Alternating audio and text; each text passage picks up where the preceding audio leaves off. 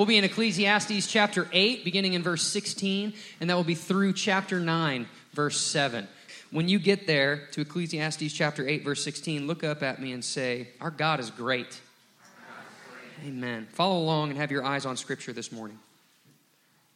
When I applied my heart to know wisdom and to see the business that is done on the earth, how neither day nor night do one's eyes see sleep, then I saw all the work of God, that man cannot find out the work that is done under the sun. However much man may toil in seeking, he will not find it out. Even though a wise man claims to know, he cannot find it out. But all this I laid to heart, examining it all, how the righteous and the wise and their deeds are in the hand of God. Whether it is love or hate, man does not know. Both are before him. It is the same for all, since the same event happens to the righteous and to the wicked, to the good and the evil, to the clean and the unclean, to him who sacrifices and him who does not sacrifice. As the good one is, so is the sinner, and he who swears is as he who shuns an oath. This is an evil in all that is done under the sun, that the same event happens to all. Also, the hearts of the children of man are full of evil, and madness is in their hearts while they live, and after that they go to the dead. But he who is joined with all the living has hope, for a living dog is better than a dead lion. For the living know that they will die, but the dead know nothing, and they have no more reward, for the memory of them is forgotten. Their love and their hate and their envy have already perished, and forever they have no more share in all that is done under the sun.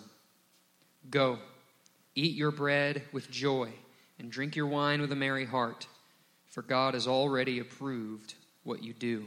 This is the word of the Lord. Well, we're still in Ecclesiastes. We've been in it for quite some time, and so we're just going through line by line, and I promise that we will end soon. And actually, the way that we've journeyed through, this has been the most difficult book for me to teach and preach through. It's not outlineable, it's difficult. He's not methodical like the Apostle Paul. The Apostle Paul's like, hey, I got 4 things I want you to know, boom, boom, boom. And Solomon sort of throws like a tinter tantrum, just like a little kid in the floor and wallers, and then says, oh yeah, then this. And then he kind of gets mad and goes on a rant for a little bit, and then he says, oh yeah, this. And so today, really what's crazy in God's sovereignty, last weekend, we celebrated the resurrection of Jesus Christ, that he physically rose from the grave, and as the book of Revelation says, that in his hand he holds the keys to sin, death, and hell, and that he is the Alpha and Omega. And this week, we talk about death. It's crazy how this sort of goes back and forth, but I promise you that they both live together. And it's a very important understanding and word for us to understand. And as a way of introduction, this will be helpful. I ran across in my study this weekend, was reminded of a book that I read a couple of years ago. And the name Eugene Kelly might be familiar to you. He was the CEO of the accounting firm KPMG. And they were at one time the largest accounting firm in the world, and they handled money with small companies like General Electric and Microsoft. So just a little bit of money that they had to count and trace and things like that. When he was still a young man, he was playing golf one afternoon with his wife and pulled his golf shot. He was very good at golf, and so he pulled the golf shot. And then when he got back in the cart, his wife said, "Your face looks a little droopy," and he was tired. And then made a doctor's appointment and went to go see the doctor. And they said, we are scheduling you first thing to go see a neurologist. And lo and behold, he had a very aggressive, very rare form of brain cancer. He was diagnosed in May.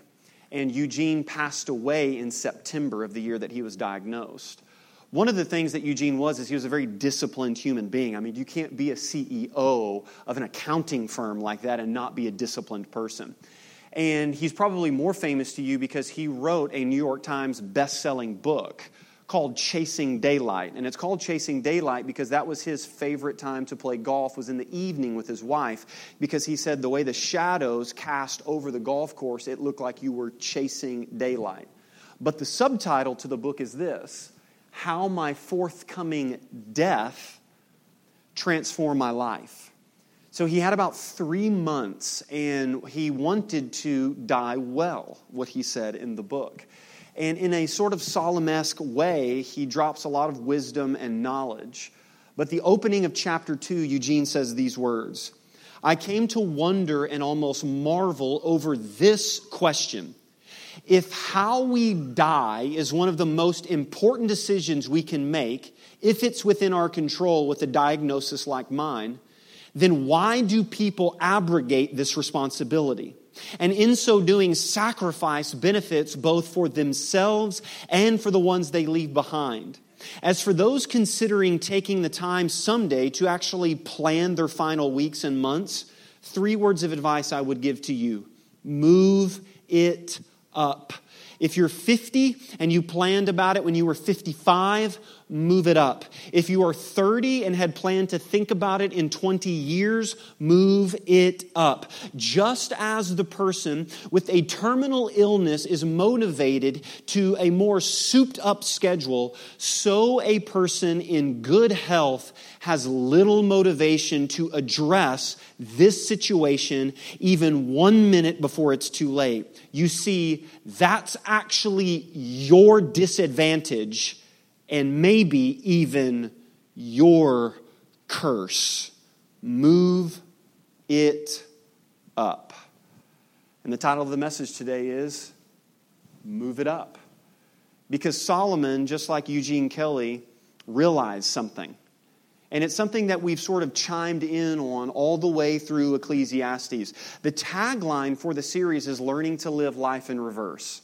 And Solomon, who is more wealthy, more accomplished, more wise, I mean, it's just, he lived the life. And what he's doing is he's saying, listen, there's like 5 or 6 things that I could actually tell you to bank your life on. Because life is a roller coaster, and it doesn't matter how much money, how much wisdom, what your last name is, or this and that. There are about 5 or 6 real realities in the world. And death is one of those. And for us, it's very uncomfortable to talk about this. We get shocked when a celebrity passes away because we, immortalize them. In the very first movie, when John Wayne passed away in the movie, his character died. You're like, he can't die. He's John Wayne, right? There's something about us that doesn't like to talk about that and face really what is the ultimate reality. But when you look at the Scriptures do it for us in a healthy way. And one of the arguments that Solomon makes today, and really the thesis, is this.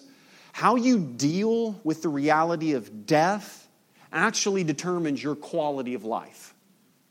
Almost the way the subtitle was for Eugene Kelly, there was a moment and there was a situation and there was a thrust in his life that the clock started ticking, and he was aware of that.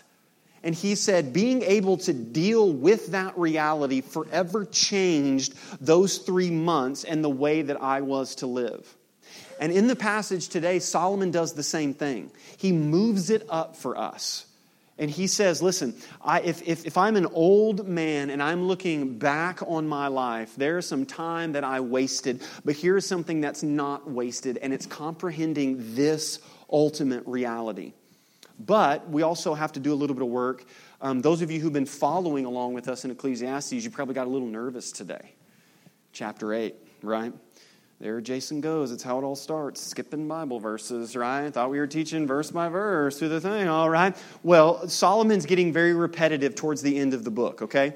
And in chapter 8, he's talking about rulers and kings and living in an earthly government. And what if it's a bad king? What if it's a good king? This, that, and the other. If you remember, we covered that in chapter 3 about the injustices and the oppression. What do we do about living under law that's sort of broken and the scales of justice are off? And how do we deal with all those things? And so just to recap and sort of just for you to be able to tweet out chapter 8, this is what Solomon's really saying.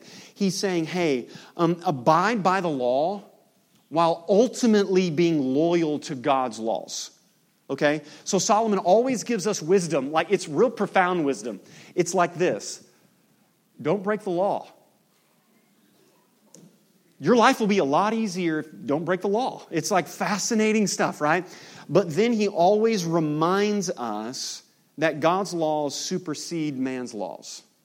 And so, yes, we abide, and yes, we are good citizens, but ultimately, we are loyal to God's laws. And as Christians, newsflash, you don't live in a democratic republic. You live in a monarchy. You got a king. There's no casting votes to elect Jesus as Lord, okay? He did that when the stone was rolled away, all right? And so what Solomon is saying is, hey, don't forget, yes, this is how we live and this is how we are citizens, but be loyal ultimately to God's laws. And then at the end of chapter 8 and then through the rest of chapter 9, he deals with this understanding and the reality of death. And we're going to see really three things. We're going to see the unknowable, the uncontrollable, and the undeniable. And that's sort of how he walks through this with us. And the first thing is this, the unknowable. And at the end of chapter 8, he kind of always comes to a conclusion. Remember, Solomon goes on a rant, and then he lands on a conclusion. In verse 16, he said, when I applied my heart to know wisdom and to see the business that is done on earth, how neither day nor night do one's eyes see sleep, then I saw all the work of God, that man cannot find out the work that is done under the sun. However much man may toil in seeking, he will not find it. Even though a wise man claims to know, he cannot find it out. What's interesting is we've learned the backstory for Solomon to be the author. And in 1 Kings, he sort of had an Aladdin moment with God. God was like, hey, you're going to be the king of Israel, and ask whatever you want and I'll grant it to you. Solomon doesn't ask for money or anything like that, position, power, nothing. He asks for wisdom. And so God gives him wisdom, but Ecclesiastes is almost like his poetic way of saying, cursed be the day that I asked for wisdom, right? He's like, I found out now how the sausage is made, and I don't want to eat it anymore, right? Like, I know how life works. I know the brokenness of humanity, and I've pursued all this wisdom, and people have even come to me for advice, and I've given them advice, and I've seen all of this, and I've seen a righteous person, and I've seen an unrighteous person. I've seen a rich person, I've seen a poor person. I've seen a good king, and I've seen a bad king. And at the end of the day, everyone comes to this point of death. And then from there, it's just played out almost in chaos. And in a way, Solomon is saying, the more I found out, listen, not just about life, but also about God, the less I knew about life and the less I knew about the ways of God. Listen, for us in the most technologically advanced, with more information at your fingertips, listen, than any other like anybody in your family generation, any human being on the face of the earth, you live in more technology, more information than anybody that has ever lived. You have access to that. And Solomon still says, man, there's things and ways in life that I will not know the answers to, but he also says to the ways of God. And if you know about the backstory of Solomon's life, sometimes Solomon, I know you're nothing like this. Solomon tried to negotiate with God sometimes. I know you never do that, okay? And Solomon would sometimes say, reveal this or show this, and then I'll do this. Here it is. God, show me the outcome, then I'll step out in obedience. God, show me the result of my obedience before I obey, because you're all knowing, right? And so show me that, and then I would gladly obey, right? And Solomon's saying, when it comes to the reality of death, and if we're living our life in reverse, there is some struggle in life. And there are things that you will not know. And by the way, sometimes people have an argument against God because they can't figure everything out, and there's some aspects that are unknowable. Well, the newsflash is that because there are aspects of God that are unknowable, it makes him God and not you. That's a dumb argument, okay? So if I knew everything that he knows, then you would be God, okay? And listen, that should not cause frustration in our life, but rather it should cause almost adoration, as the scriptures say. The Apostle Paul says in the book of Romans, oh, the depth of the riches and wisdom and knowledge of God, how unsearchable are his judgments and how inscrutable his ways. For who has known the mind of the Lord, or who has been his counselor? right? God has never, like on Who Wants to Be a Millionaire, had to phone a friend. That's never had to happen. And the Apostle Paul says that should not frustrate you. And if it does frustrate you, it's because you are grasping from some sort of control rather than entrusting yourself to the one who knows. This is a picture of Miss Margaret Cross. She's holding our second-born, Andy Grace. And Margaret Cross is a founding member of Westside. As many of you know, it started in her and her husband's basement, this church. And she's been on my heart and mind. This was the very first Easter that Margaret Cross was not in attendance in the history of Westside. So I've just been thinking about her a lot lately. And after Miss Margaret was diagnosed the second time with her health issues, many people went to go visit her. I would always go visit her after the doctor's report so we could sit and we could talk and we could see what's going on. And Dr. Mike Caldwell was her primary care physician. And he was just so great and so gracious and so gentle with her. And one day, Miss Margaret went into a doctor's appointment like Miss Margaret does, if you knew Miss Margaret, okay? So she went in with a litany of questions. I mean, she just boom, boom, boom, fired off. And she said, Dr. Mike just sat there. And in a way, what Miss Margaret was doing without saying it was, I want to know the day, the week, and the hour I'm going to die. Can you tell me that? Is it going to be Tuesday? Because if it's Tuesday, I got to do stuff on Monday, okay? Right? I mean, literally, that's what she went in to say to him. And Dr. Mike, in such a gracious way that he is, and him being a believer, he grabbed her hand and put it on her lap and put the palm up and like started to trace lines, like to read her palm. He says, is this what you want me to do? Let me read the future? He said, I can't know that. You can't know that. And then he said, we can't control that. What we can control is your quality of life now. Miss Margaret was 80 plus years of age, and she was still learning that. So don't tell me you have it figured out. There are aspects of our life, listen, here it is. There are some questions that I will not know the answers to.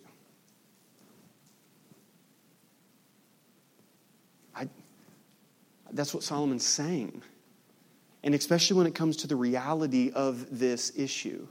One commentator put it this way: rather than getting frustrated with all the things we do not know about the world or do not understand about the ways of God, we are invited into rest, content with our own limitations, and to worship God for His superior wisdom. That's the moments when we call it feeling small at the ocean, at the base of a mountain range. Nobody stands there and says, man, I'm awesome. You feel small in that moment. And all of those are subtle invitations. When you see a baby born, on the day of marriage, even on a day of death, all of those are invitations by God so you can see your limitations. And to remind you that you are creation. You are not creator. And so how we deal with this determines our quality of life. And you have to understand that there is some aspects of it that are unknowable. Which moves us now, as the points build, to the uncontrollable. And Solomon now shifts gears in verse 9. But all of this I laid to heart. Those are always important phrases by Solomon. Because he's saying, hey, if you fell asleep during my lecture, wake up, okay? Because now I'm actually going to say something, like I'm going to come to a conclusion here. But all this I laid to heart, examining it all. Here it is. How the righteous and the wise and their deeds are in the hand of God. If I've taught you anything to study the book of Ecclesiastes, when Solomon mentions God, you need to underline it, circle, your ears need to perk up. He's not always laying down the God card, right? He's examining life almost from a philosophical perspective. He's like saying, hey, let's deal with this, let's lay all the cards on the table. And then he drives it to a theological point. And he says all of this is in the hand of God. This is what we understand in theology, the sovereignty of God. Because the psalmist would say, who can stay the hand of God, right? It exhibits His power. Now, we have to be careful because there's a ditch on either side of the road with this, okay? So one of them is hyper God-created robots, his will, this, that, and it's like, merk, merk, merk, and it's all double this and predetermined that, and then this, and then that, and that's all over here. And then on this side of the road, it's like man has complete, total free will, and by God, I chose Jesus. He didn't chose me, and I got my free will. And I'm like, yeah, like, then will yourself to be 8 feet tall. Will your kids to obey you? I knew that one always gets more laughs than the first one, right? Because you're like, that's impossible. Oh, okay. So now our will's a little bit limited. But when it comes, I like how Spurgeon answered it when somebody asked him, how do you reconcile God's sovereignty and man's responsibility? And Spurgeon probably took a puff of a cigar and said, you don't need to reconcile friends. They're not opposed to each other. So stop making the false dichotomy. Here's what Solomon is saying. You have a responsibility and you do make choices. Many of them really poor ones. Let's just be honest, okay? Right? Some of them great, all right?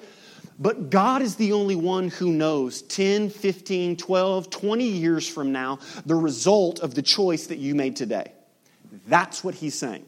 All of this is in the hand of God. Now, what is the application from that theology to your life? It's this. The first thing is we find comfort knowing that nothing is out of control.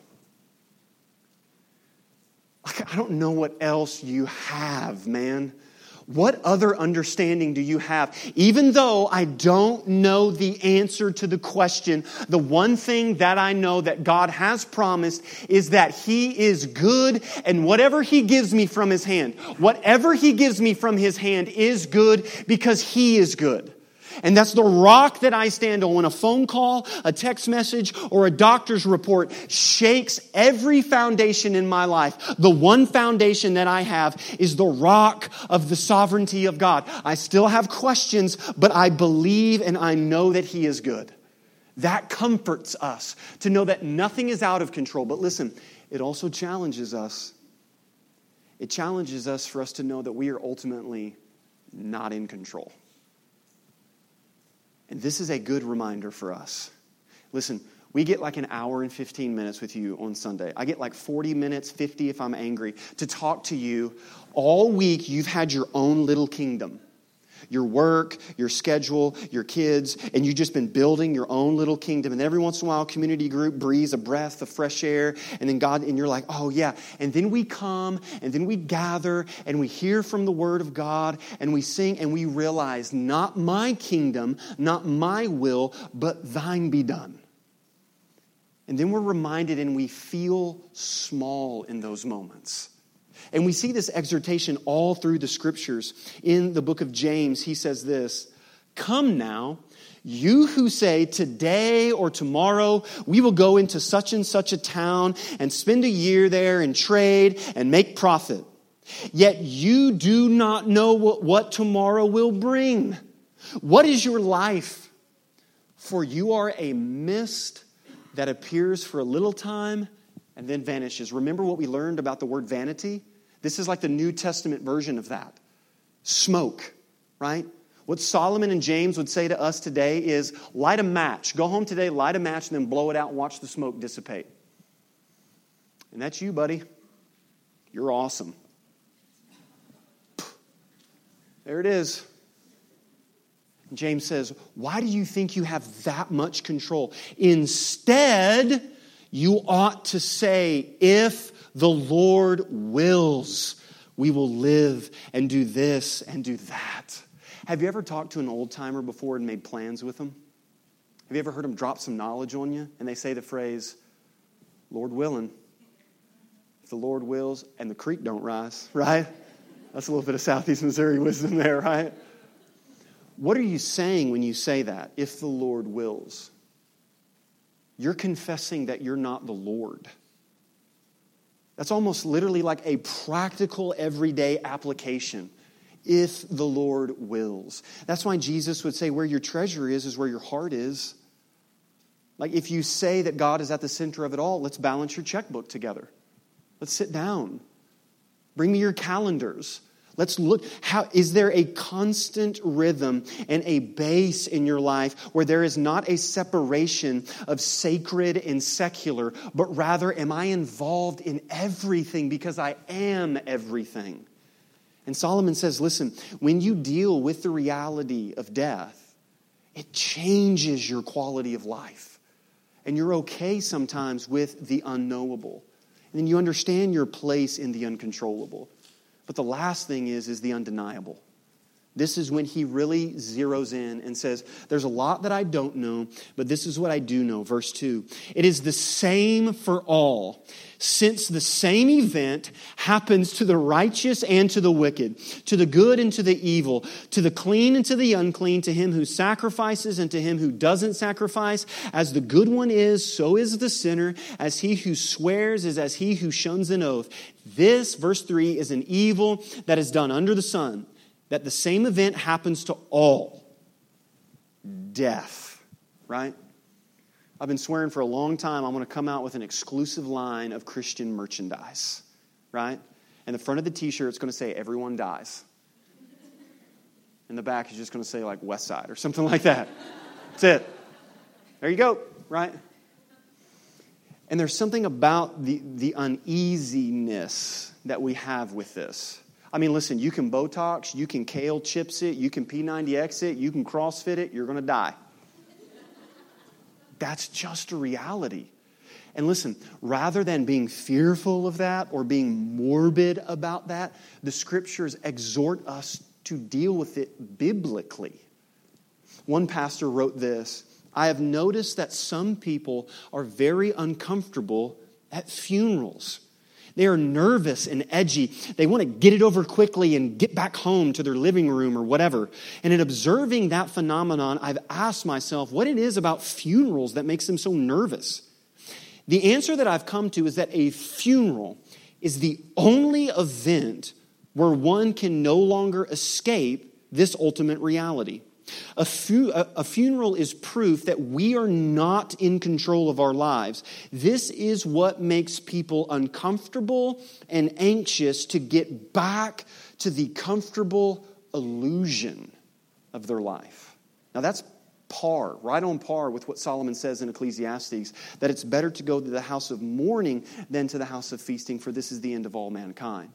And he's saying, listen, this is fascinating, right? Any psychologist would tell you this, and this is long before psychology. The best way to deal with your fears is to face them, right? Batman did this. Come on, man, let's learn something from Batman. Why is he Batman? Because he's terrified of bats, okay? That's why it's the whole symbol and everything. And for us to face this, and we're about to get to him, I'm getting excited, I'm about to jump ahead of myself. And when Jesus faced the ultimate reality that nobody escaped it, nobody escaped death, but Jesus rolls out that tomb fresh as a mug and says, hey, I was dead, but I'm now alive. What else do you have to fear? What else do you have to fear in your life? I have dealt with the great equalizer, and I have stepped out and I hold it in my hands. So now in light of that reality, live your life in reverse. Listen, the resurrection doesn't just conquer death, it makes death work in reverse. That's how powerful Jesus is. Are you not excited? Because I'll preach angry about it, okay? I mean, it's not just this, Jesus was dead and now he's alive. As the Jesus Storybook Bible says, is it true that all sad things will now come untrue?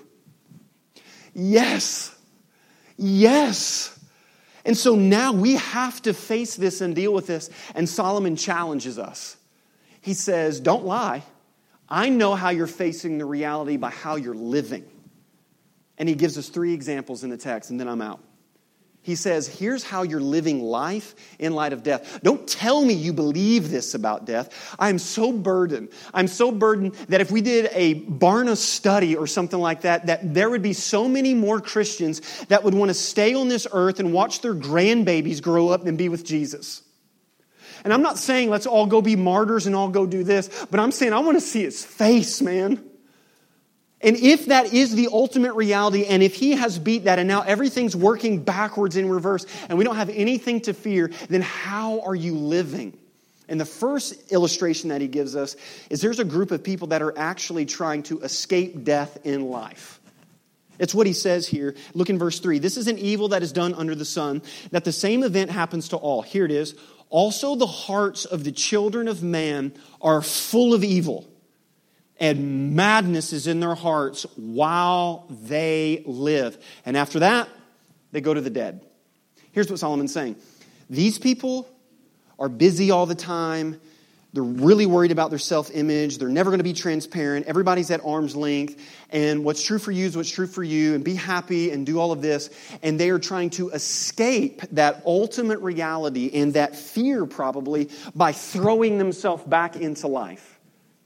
It's a distracted life is what he's saying. That they're living this way, trying to escape that. And then the second group of people, they're real happy too. They're just trying to endure it. Look at what Solomon says there in verse 4. But he who is joined with all the living has hope. So this person's not dead, they're living. And here it is. For a living dog is better than a dead lion. What? Like, hey, Solomon, I went to public school. I'm going to need some help with that, okay? What does that mean, okay? Like, if you've ever been anywhere other than the West, if you've been in the Middle East or Egypt or India or any place like that, dogs are rampant. They're everywhere. And they're scavengers. And they're sick and they spread diseases and all of that. And then a lion, hello, right? King of the jungle, man. And so what Solomon's saying is he's giving us this in a parable, proverbial form. And he's saying some people are just enduring life. And life has beat them down. And what they stand up and say is, well, I'm not dead. And he says, what kind of way to live is that? Yes, there are some things that we do endure in life, but it's not just endure it and then die. Oh my goodness, Christians need a new schooling on eschatology, man. It's not just about dying or getting sucked up out of the planet and going to be with Jesus and then just enduring this life. But as Jesus teaches us to pray on earth as it is in heaven, that heaven's breaking through now in your life. So you're either trying to escape life in this busyness because you're afraid of that ultimate reality, or you're just enduring it and you're saying life is filled with pain and nobody else is going to hurt me anymore and I can endure it and everyone's in arm's length. Or, here's a crazy option, you can enjoy it. And in verse 7 he says this, go eat your bread with joy and drink your wine with a merry heart, for God has already approved of what you do. What does that mean? Solomon's saying, listen, when you deal with this ultimate reality, and when you deal with this reality of death, you're confronted with the idea of God. You have to deal with that. And once you've done that, and that determines your quality of life, you can enjoy it. Because it doesn't depend on you anymore. Man, do we really believe when Jesus said that I have come that you may have life and have it abundantly? A joy-filled life that's not dependent upon external circumstances or this, that, and the other. And so listen, as a response, I want to end here. We could continue to go, but I want to end here and I want to throw these questions up. How are you living life in light of death? Are you escaping it? I mean, seriously. Is it busy? Is it this? The vacation? We got to do that. We got to play. And boom, boom, boom, boom, boom, boom, boom, boom, boom, boom, boom. And you're just full throttle. Because there's a lot of stuff that you are not actually dealing with. Or is it just this enduring, like life hurts and then you die concept? Because there's good news. Jesus actually dealt with death. And at the tomb of Lazarus, he waited. I mean, waited till dude was like dead, dead, dead. So dead, the King James Version says, he stinketh. That's how dead dude was, right? And then one of the ladies comes up and says, if you'd been here, where were you? Because if you had been here, this wouldn't have happened. And Jesus says, you don't understand what I'm doing. There's got to be a death in order to show you what's going to take place. And then he has the audacity to say, I am the resurrection and the life. Whoever believes in me, though he die, yet shall he live. And everyone who lives and believes in me shall never die. Do you believe this? And she said to him, yes, Lord, I believe that you are the Christ, the Son of God, who is coming into the world. Everybody thinks that she answered that question right. She did not. She thought that that was something that was going to happen in the future. That you are the one coming into the world. And that at some point this will happen. And Jesus is saying, listen, I'm doing this now. How many of you think that God's going to eventually do something in your life at some point, but have zero faith that it will happen now? Today. That's the reality of this. And that is the power of the resurrection. That it doesn't just conquer it, but it reverses it and works itself backward. So as the band comes and leads us in a time of response, and as we come to the table today, I really want you to ask yourself where you are in life. Are you escaping this? Are you trying to endure this? Or maybe you are just in a beautiful season where you're enjoying this. And maybe not. And maybe there's some things that Jesus wants to walk alongside you with. But listen, I can promise you this today, that when we deal with this reality, it changes our very quality of life. Heavenly Father, we come before you today grateful for your word, grateful for thinking about things that really matter. God, we know that when we are there on a deathbed, all of a sudden priorities do change. And the mortgage and the insurance and the vacation and things tend to fade in the background. And there we are confronted with the ultimate reality. So Holy Spirit, I pray that you would have your way with us today. Today. Now. God, let this concept drop from our minds into our hearts and let us live this now. As Solomon said, go. Go today. Enjoy this quality of life today in light of the reality of death. And oh, Jesus, we pray to you today knowing that it's not a memorial. A memorial is for someone who's dead, but you are alive and you're doing something now. You have come that we may have life, have it abundantly. And we have that because you laid yours down. May we be challenged.